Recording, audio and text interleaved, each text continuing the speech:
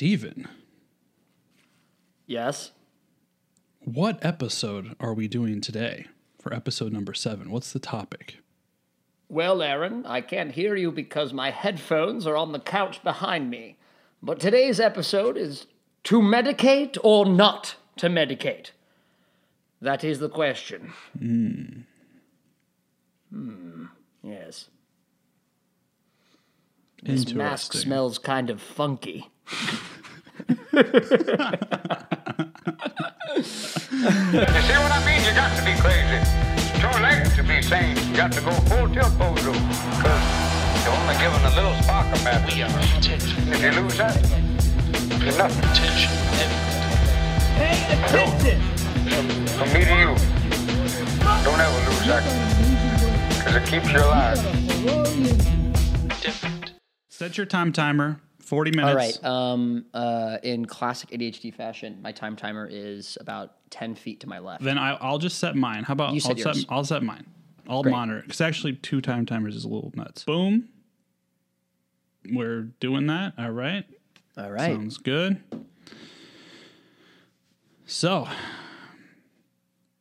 to medicate or not to medicate? That is the question. Yes.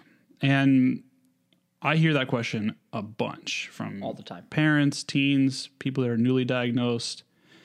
It's one of those things we're not told a whole lot, especially, I don't know how your diagnostic process went, but Yeah, we'll get to that. doctors, one of their specialties is not how to communicate effectively to their patients, because psychiatrists or pediatricians, in my experience, oftentimes I have way more questions from the people who come to see me, and confusion about what is ADHD and what do I do and should I Right. take medications? I don't even know what these drugs are, Yeah. all this kind of stuff. And they have all these questions. And I feel like that's more of the standard than it is the exception to the rule. Definitely. So that's where we are kind of starting from, is let's answer some of these questions, both from personal experience and some professional experience. I mean, me as a coach, what can we talk to people about medicating and the struggle with that? How can we relate to that? So you want to take this? Yeah. I'd love to start it off. To springboard right off of what you mentioned, it's a conversation I have often. In fact, so often I can quote a conversation I had an hour ago with someone in England about this very discussion topic, to medicate or not to medicate. Just within the U.S. alone, it's a massive question. You get outside of our country, and it's an even more bizarro world out there regarding treatments and medication. In the U.S., at least, there is a habit, perhaps an unhealthy habit, of primary care physicians, or PCPs, doing the diagnosing and prescribing, which is technically not the way you should go about it. Many psychiatrists, who are the folks who should be prescribing and diagnosing mental conditions, will tell you that they are made uneasy by the percentage of young boys and girls diagnosed by PCPs instead of psychiatrists, or at the very least a psychologist, right? And just to jump in, the percentage is really around 90% are diagnosed from their PCP. Oh, wait a minute. We hit another one of those vast majority percentages. Okay, I was really, for the listeners, I was really tiptoeing around what I was just saying. And with Aaron's statistic there, I can pretty much erase the tenor of tiptoeing and be like, yo, it's a up problem. No. Scratch the F. And there's not as many. It's a 90. Yeah. In some areas, especially rural areas, there's not as many like actual psychiatrists for children and adolescents, let alone adults who know ADHD, and adults know how to prescribe for adult ADHD or diagnose for adult ADHD. So there's this gap. There's this huge gap actually in the amount of people who can actually do this work and specialize in it. There was an audience member. I don't think he was on the panel in 2015's Chad that you and I met at. Actually, he was on the panel, and he's a doctor in his mid to late 50s, but I think a PCP or a GP if you're in Europe, right? He has ADHD, but was diagnosed in his 30s or 40s, like really late on in life. And it, it was one of those classic stories that made total sense. It brought so much clarity to his life. But he's a very accomplished private practice doctor. And he laughingly reminisced on the panel for us his med school days and the length of the section on abnormal psychology, like the and length ADHD. I think Yeah. wasn't it Oh, like I mean, one class or something? He said that was the point. There wasn't a section on ADHD. Yeah. There was a small chapter on like neurotypical conditions, and they were all lumped into a couple pages at the end of the book. And yeah, he essentially had a class on it. And someone asked, is that still the case?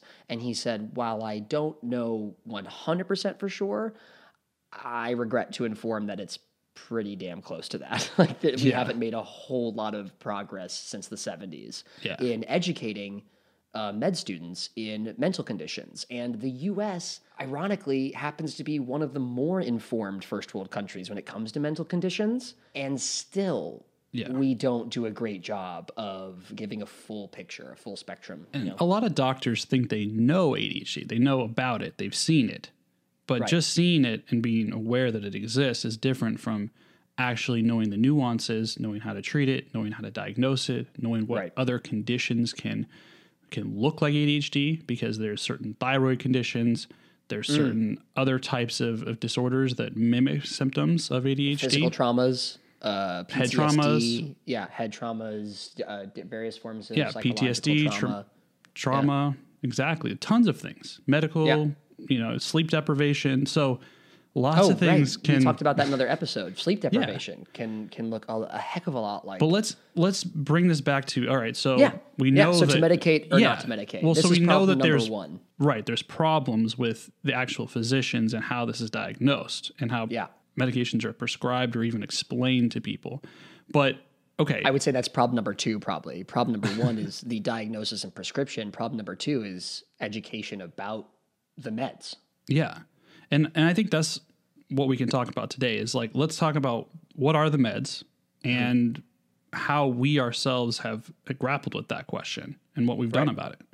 Because that's probably a thing people want to know is, are we on meds? Have we tried meds? What meds? Where are we at with this? Yeah. Do you want to start? Sure. Like, so for me, I was diagnosed at a young age as well, 7, 8 years old, and immediately put on Ritalin because Ritalin was the medication of choice. There really wasn't many options out there, and it was immediate release Ritalin. And then I believe it was around in 4th grade, 5th grade, they also put me on Wellbutrin because of behavioral issues and that kind of stuff. And Wellbutrin is a kind of atypical antidepressant, but it also, even though it's not, and well, before I get into the medications, I'll just say a disclaimer real quick that this is from my personal perspective. So obviously anything I say today, you definitely want to like check with your doctor before acting on any of this stuff, or, walking in and being like, hey, Aaron said this, like prescribe me this medication. It sounds great. Back to this. So I was prescribed Wellbutrin for a while. Is it Wellbutrin, sorry to interject, also an anti-anxiety? Or is it just because I have a family member who also was prescribed Wellbutrin and anxiety and depression. They typically prescribe about the same drugs for anxiety and depression. The most commonly prescribed medication is SSRIs, like Zoloft, Prozac, those kind of classes of drugs. And for folks who don't respond well to those types of drugs, then there's Wellbutrin. Wellbutrin has been shown to have a secondary benefit for focus and attention. And they don't really know exactly why, but some people who can't tolerate stimulants well don't respond well to things like Ritalin, Adderall, those kind of... Amphetamines, methylphenidate. So sometimes they're prescribed Wellbutrin. And I've had clients that have not had great experiences on any kind of antidepressants, but have found benefit either in the combination of Wellbutrin and a stimulant medication, or even just Wellbutrin alone. I just want to talk about the general classes medication real quick. So Great. There's two classes of ADHD medications. There's the stimulants and the non-stimulants. The stimulants include methylphenidate and amphetamine-based medications, or dextroamphetamine, dexedrine, dextroamphetamine-based medications. Those medications... If you will for a second, where do all these come from? The stimulants. What do you mean? Ritalin. The pharmacy? Benzedrine. No. Like the history, the who's the grandfather of all these? An amphetamine, Benzedrine, right? Yes. Yeah. So Ritalin, the one you were put on first, a stimulant, was one of the first, first ADHD drug. Yeah. So those are the stimulants essentially. Then the type 2, the class 2 of ADHD meds are the non-stimulants. The non-stimulants include things like Intuniv, Strattera, and that's essentially guanfacine and Tenex. Tenex is basically like a blood pressure medication. Those medications try to mitigate symptoms through the norepinephrine pathways versus stimulants that try to mitigate symptoms through dopamine pathways and preventing the dopamine reuptake. Dopamine is important. Me of a critical fact. Okay, right. So the separation there is between norepinephrine and dopamine. Right. And dopamine, for the stimulant class of medications, dopamine is helpful in attention, sustaining attention, focus, energy, and motivation, and follow through. And it also has a bit of a calming effect sometimes for mood regulation. Now, norepinephrine, it's about emotional regulation, emotional control, as well as impulse control, and it has a bit of a sedating effect, especially the non-stimulant ADHD meds have a bit of a sedating effect. So the main side effects to the stimulant medications are decreased appetite, troubles falling asleep or staying asleep, sleep difficulties, maybe a bit of a racing feeling. Sometimes people complain about it changing their personality a bit, but once you kind of get used to it, it usually doesn't change your personality in a dramatic way. You just might feel a bit focused and kind of in a tunnel sometimes, like you have a bit of a tunnel vision with things. Yeah, only recently have psychiatrists, neurologists started accepting this idea that personality is fluid, that personality might be context-based and not fixed. For a very, very long time, modern psychology and modern neurology believe that personality is a fixed trait, characteristic, right? A fixed trait. Your personality at a certain point in your life fixed, and that was it. And now we're discovering and we're learning and we're reevaluating, and it looks more like personality is a fluid trait that, depending on the context you're in, your personality may shift. When changing perhaps a dose of medication or when starting stimulant medication, you may feel a personality shift, but that over time your body adjusts to it and you sort of learn to grapple with that in a more healthy way. Yeah, you do get used to it. And has that been your experience with medications? Well, I'll start by saying that you and I had similar beginnings. I was diagnosed in the South, in Texas, and I think because of that, there was a bit of a lag on education and progression through the new forms of treatment, medication, etc. So I was put on Ritalin when I was 10, so like 2001 was when I was diagnosed officially by a psychiatrist and was then prescribed Ritalin by my PCP. And that was a little bit of a gray area. So my pediatrician, whom, side note, I loved, had a great, healthy, very open relationship with my pediatrician. I was very lucky. He prescribed Ritalin. The psychiatrist diagnosed me officially as ADD, and it was ADD at the time, not ADHD. And I was told, again, God love that man, the pediatrician, but he did believe that my ADHD would go away between the age of about 15 to 19, essentially through puberty. And after my teenage years, ADD would be gone, and I would only need to medicate essentially 5 to 10 years between the age of 10 and 20. So he gave you some bad advice there. It was bad, maybe a little heavy-handed on his part. I think uninformed, just naive information. So yeah, well, I started Ritalin. That's Go what ahead. doctors thought at that time, but we Yeah, know now that that's not true, that ADHD is a lifelong condition for most people. And Yes. while the research puts the number in 65% or over, and I think that's extraordinarily low, it probably is in the realm of 98% of people have ADHD for their lifetime. And then that 2% that doesn't is probably misdiagnosed. But anyways, back to this. Yeah. No, I'm off my 100%. soapbox. So how did you feel about medication right away? Did you take it? I cannot tell you. You don't remember? I can't report adequately how I felt on a day to day as a 10-year-old, but I do have little bursts of memory. I remember taking medication with Nurse Biggs, who Right. was a saint. And I took medication at the same time that a kid, Preston, in my class took insulin. And I remember, Preston and I would meet at the same time. It was 3 times a day. And 2 of those, he needed insulin. And I remember thinking it was cool that I had a buddy to take meds to go to the with. nurse office with, yeah. Yeah, to go got to the to get nurse's out of office class. with. Yeah, I got Yeah, I to get remember out of class and go do that. So it didn't I had strike me as awkward. I had a hall pass, and I was like, okay, you could go nice. and I found myself wandering around doing a whole bunch of other stuff, and then finally make it to the nurse's office. But no, but I remember myself, the first time I did take ADHD, I do remember this cloudiness just lifted, and I had this clarity of seeing things. And I remember that it was almost like I was in this mental fog or confusion, or kind of this barrage of thoughts all the time in my head. When I took the stimulant medication, I remember it just kind of slowed down and it kind of cleared. I remember almost watching my thoughts. I had this feeling that I could slow down and individually think about my thoughts now, instead of it feeling like this wave of thoughts over and over, these multiple thoughts piling up quick. all the time.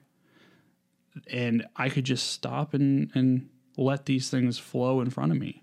You did bring back a memory from my senior year of high school. So I'm jumping a little ahead of myself, but I was taking Ritalin LA at the time, so extended release. I do remember an English class where on Ritalin LA, I could sit back and let other people talk. I remember more actively listening to my classmates and sort of definitely a more chill vibe. Unfortunately, as far as Ritalin the medication is concerned, my memories of it are more negative than positive, simply because it's been a long enough time that I don't really recall the nuance, the subtle nuance of how I felt on medication, as much as I remember the migraines I was getting every summer and the eating issue, the fact that I really had an erratic appetite. But nonetheless, you persisted in taking that medication for quite a number of years, right? I was taking Ritalin without a substantial break, and I refer to substantial as 6 months to a year for me, Yeah. until I graduated college. Wow. So I was taking Ritalin from the age of 10 until 21 without taking a break longer than 3 months. Wow. And now you take Adderall, right? You switched to Adderall. So I mean, not to selfishly steal the focus from you, because that was some pretty deep shit. I want to get back to Aaron on Ritalin in the early days. I was taking Ritalin LA by the time I was in college, and by the time I was a junior or senior, I was taking it when I wanted to. It was very much in my control. As needed. Which meant kind of. As needed for yes, studying. the phrase "as needed." But by my senior year, I was really toying with taking it and not taking it, and taking it and how do I feel, and how is my personality on it, off it? What happens when I take it and go to a bar with my friends on a Friday night and drink like a college student and party like a college student? Are there any negative side effects? We'll come back to those. After I graduated, no Ritalin for 2 years. So you kind of grappled with the question of, What is it doing? what is it doing for me, and do I need to be reliant on this substance forever? Do And I need I ended to up be relying on this saying no. medication forever? Right. I ended up graduating and saying, I don't think so. I finished Carnegie and said, I'm going to take a break for 2 years and see if I can operate in New York. And how did that work out for you? It worked. There was no bleeding, there was no death, there was no train wreck. But But you went back on it for a reason. I did. So So it didn't obviously work out that well for you. No, it wasn't a total success, but I had developed a pretty thick coat of armor with some pretty competitive classmates over 4 years. So you developed I some created coping mechanisms. skills. However, it was not perfect. And by the time Easter rolled around 2 years after I graduated, I went back on Ritalin. I immediately noticed an improvement in writing. I do a lot of, as in the art world, I do a lot of writing short film, short story, poetry, etc. And I have this really fascinating bundle of like 5 to 10 poems and short journal entries the day I started, Easter 2015. Yeah. And that goes for about 10 days, where I'm essentially I'm reintroducing myself to Ritalin after being away from 2 years, and the writing is so clearly different than anything beforehand. It's electric, it's extremely fast, it's more aggressive, and then you can see my body over the period of about 10 plus days start to reconnect with the feeling, if that makes sense. Like I kind of slipped back into old Steven taking Ritalin, and it wasn't until meeting you, working with you in Greenwich, Connecticut, that you looked at me so surprised that I was still taking Ritalin. And I said, "What's the look for?" And you said, "You should probably try Adderall or some other medications." Ritalin's a really old form of ADHD medication. So under your discretion and my own, I borrowed an Adderall from you and tried it, and the effect was astronomical. The difference between Ritalin and Adderall was night and day. It was less of a harsh rise, it was less of a harsh fall. It was smoother just in general. It felt more relaxing. It felt more expansive. Ritalin can feel, and did feel for me, like a sharp knife, just a laser focus, hot burn. It was like a really hot burning gunpowder, just like, and then done. Right. And obviously we're not advocating for people to share the medications or to do that kind of thing. No, that's why I said. Right. Yeah. So this was a one-time thing, and we're both are diagnosed, and you shouldn't share your medications. But anyways, I remember you saying that you had this sharp drop off and you were having some mood difficulties as you came down. Like you're feeling very moody and disgruntled and other things like that as you would come down from taking your Ritalin, as you're coming off of it. It's wearing off. Yeah. And that is one of the main reasons why Ritalin these days isn't being prescribed as much, especially for children, because one of the main side effects or features of Ritalin was always this sharp crash at the end of the day.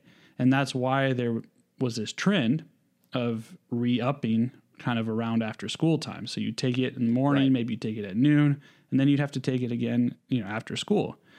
But that's a lot of maintenance, right? So today, now we have other medications. We have Focalin, which is still a methylphenidate, still the same class as Ritalin, but they formulate it a little bit differently. So kids these days don't have that sharp drop off, and it doesn't come down as harshly. Most of the time, kids are prescribed Focalin instead of the straight up Ritalin these days. I didn't hear about Focalin until, I want to say, a year or two out of college. It is, again, it's fairly new, so it's probably... Right. By the time I was a senior in college, I had only heard of Adderall, Ritalin, Concerta, Strattera, Vyvanse, and that's it.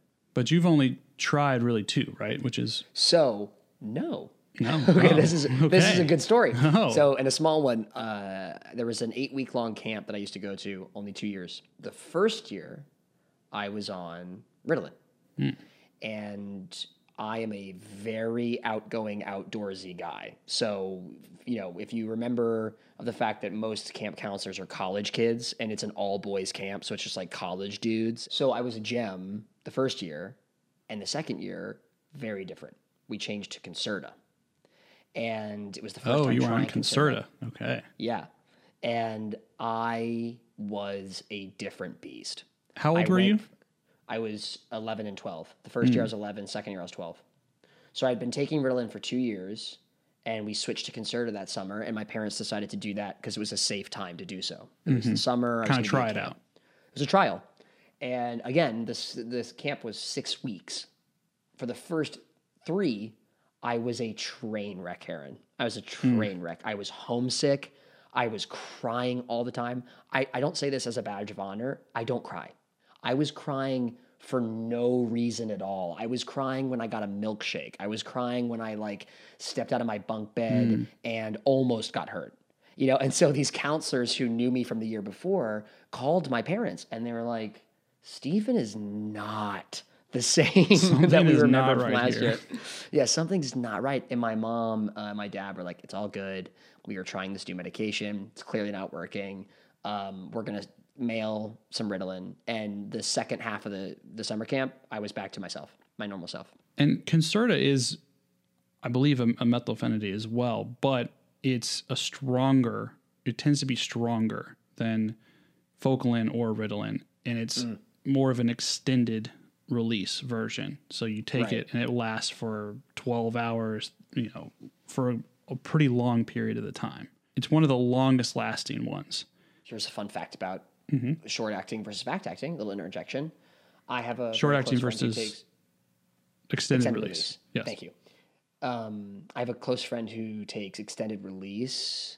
Okay, I think she takes extended release Adderall. Yeah. And she drew a diagram for me of the layers of the pill and how the body metabolizes them at different times throughout the day and releases certain chemical mixtures per layer. And I had no idea that was the case. It always looks just like some dots or some dust inside of a pill. Yeah. Right? If you open up a pill of Adderall, any of these XR or extended release medications, you open it up, you look at it, there's different types of beads in there.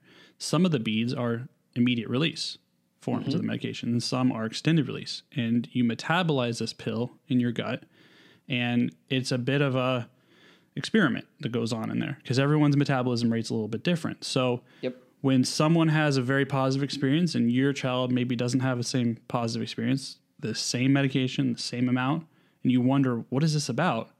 That's something to consider, is that ADHD medications are not based on weight. So if your doctor tells you, well, your son's 80 pounds, therefore he takes this much, wrong. Wrong. Be suspicious of that doctor's be suspicious of that doctor's experience because ADHD medications are metabolized. So it's the rate of metabolism versus and the sensitivity to medications versus weight or height. You know what we should do at the end of this? We should give ourselves, particularly you, actually, a minute to 2 just to list the no-nos and the pros and like if like you a hear top this, 10 or something. Yeah, like the top 10. This is not correct. If you hear this, I think that's absolutely necessary for the end of this. But so Concerta was a total no-brainer. It was train wreck.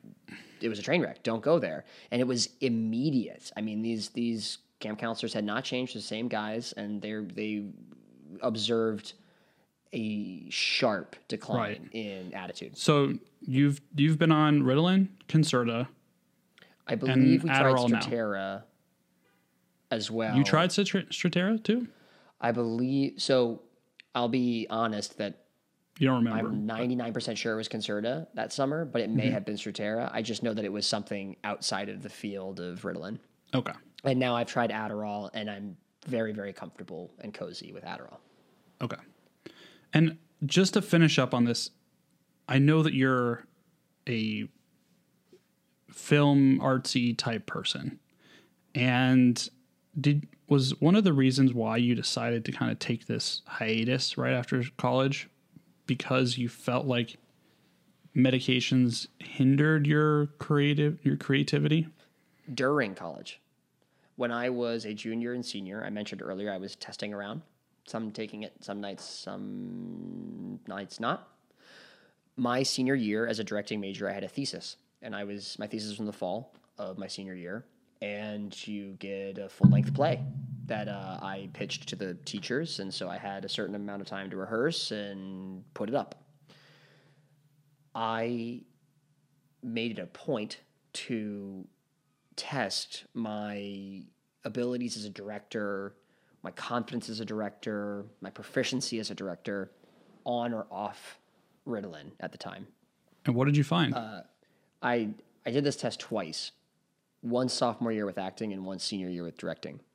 With directing, I didn't notice a big difference, and the reason is my support structure. So I had, as a director, I had stage managers and production managers and dramaturgs. I had people helping me get things done, designers, etc. You're kind of captaining a ship, but you have many other heads of staff, essentially. Mm-hmm. So if I took Ritalin, I found I was more sharp.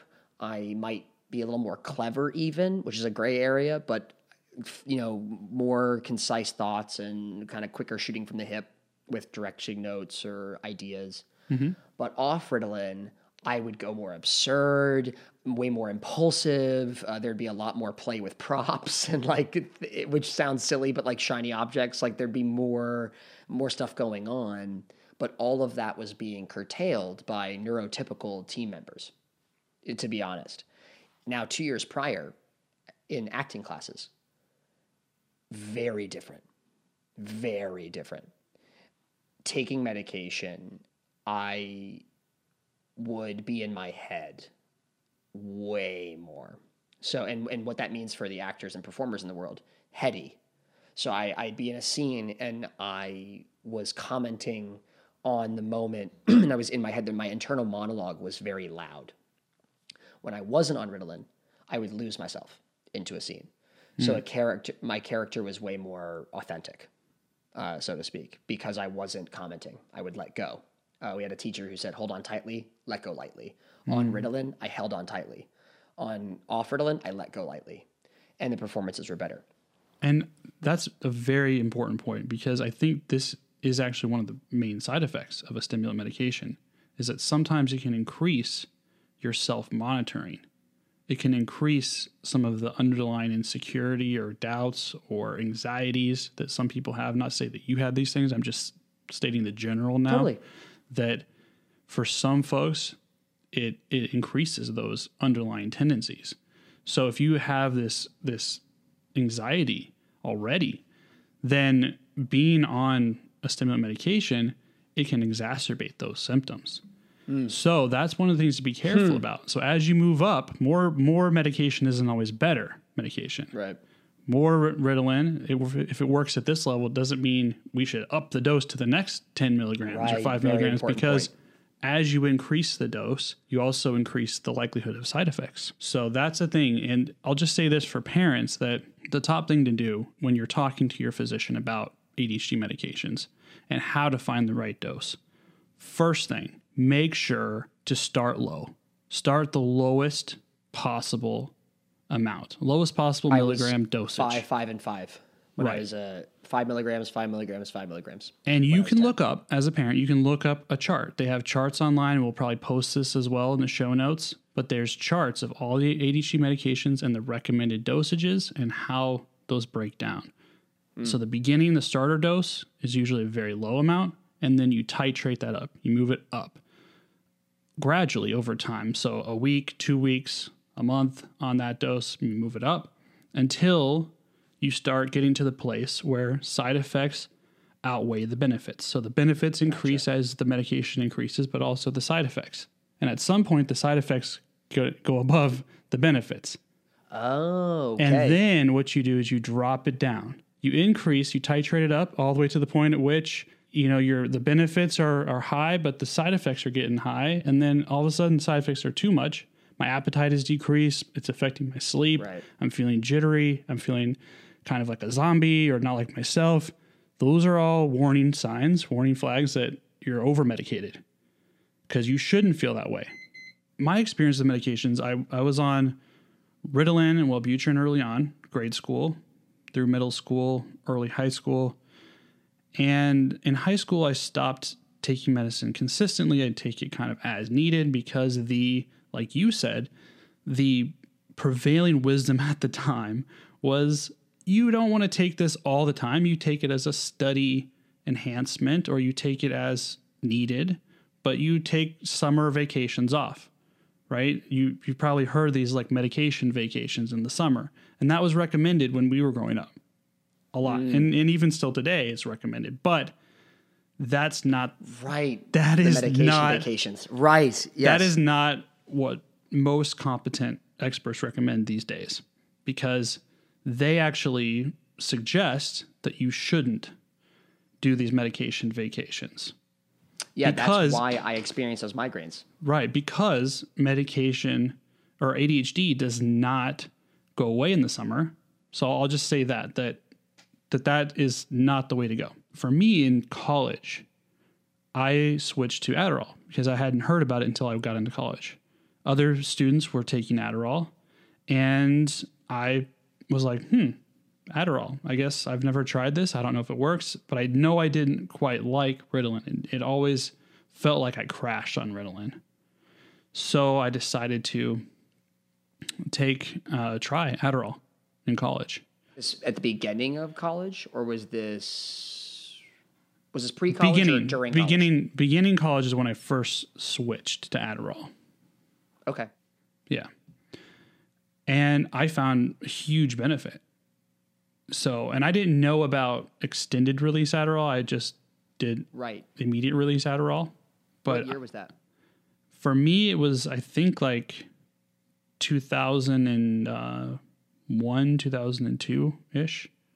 Interesting. 2002, I believe, something like that. Which is the moment I'm getting diagnosed and being prescribed Ritalin in Texas.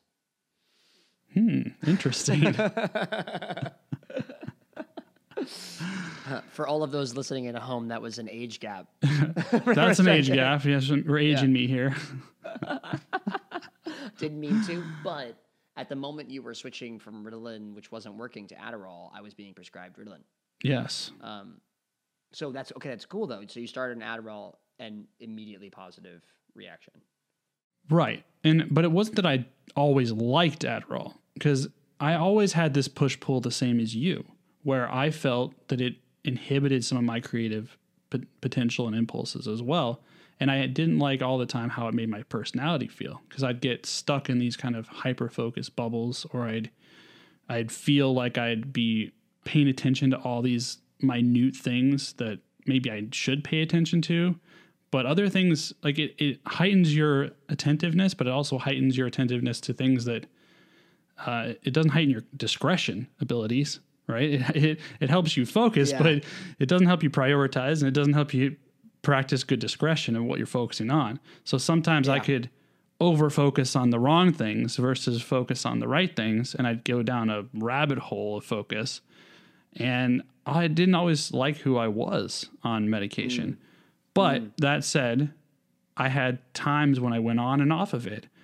But I've made the decision to also, like you, continue with medication, because when you weigh the benefits versus, and this is a personal decision for everyone, weighing the benefits versus the side effects. And your career, your vocation, your right. All context, all variables. I have tried going without, and I have tried doing it. And I don't think it's a weakness. I don't think it's something you need to feel bad about and like, oh, why do I need to depend on this medication? No, and trust me. So important to say. We both have gone through this, and we both understand that need and the desire to not want to be reliant on any kind of substance. It directly, like one-to-one. The decision to not take it was an insecurity that I was dependent on something. Right. And of course, no one wants that. And the same parents, they don't want to prescribe something that's not necessary, right? What kind of parent wants to give their kid a pill if it's not needed? If your child was squinting at the board and couldn't see in class, would you just tell that child to squint harder? No. You'd go and get them glasses. It's simply allowing yourself to have a chance to thrive and to strive and to learn in a way that you're kind of getting that handicap removed. Everyone else is starting that race a lap ahead, and you're getting a bit of a boost. They're starting that timer a little bit faster for you. Yeah. And that's the kind of way that I look at it, is that yes, it's helpful, But as Ari Tuckman says, Yeah. pills don't teach skills. Right. So Right. that's where the other piece comes in.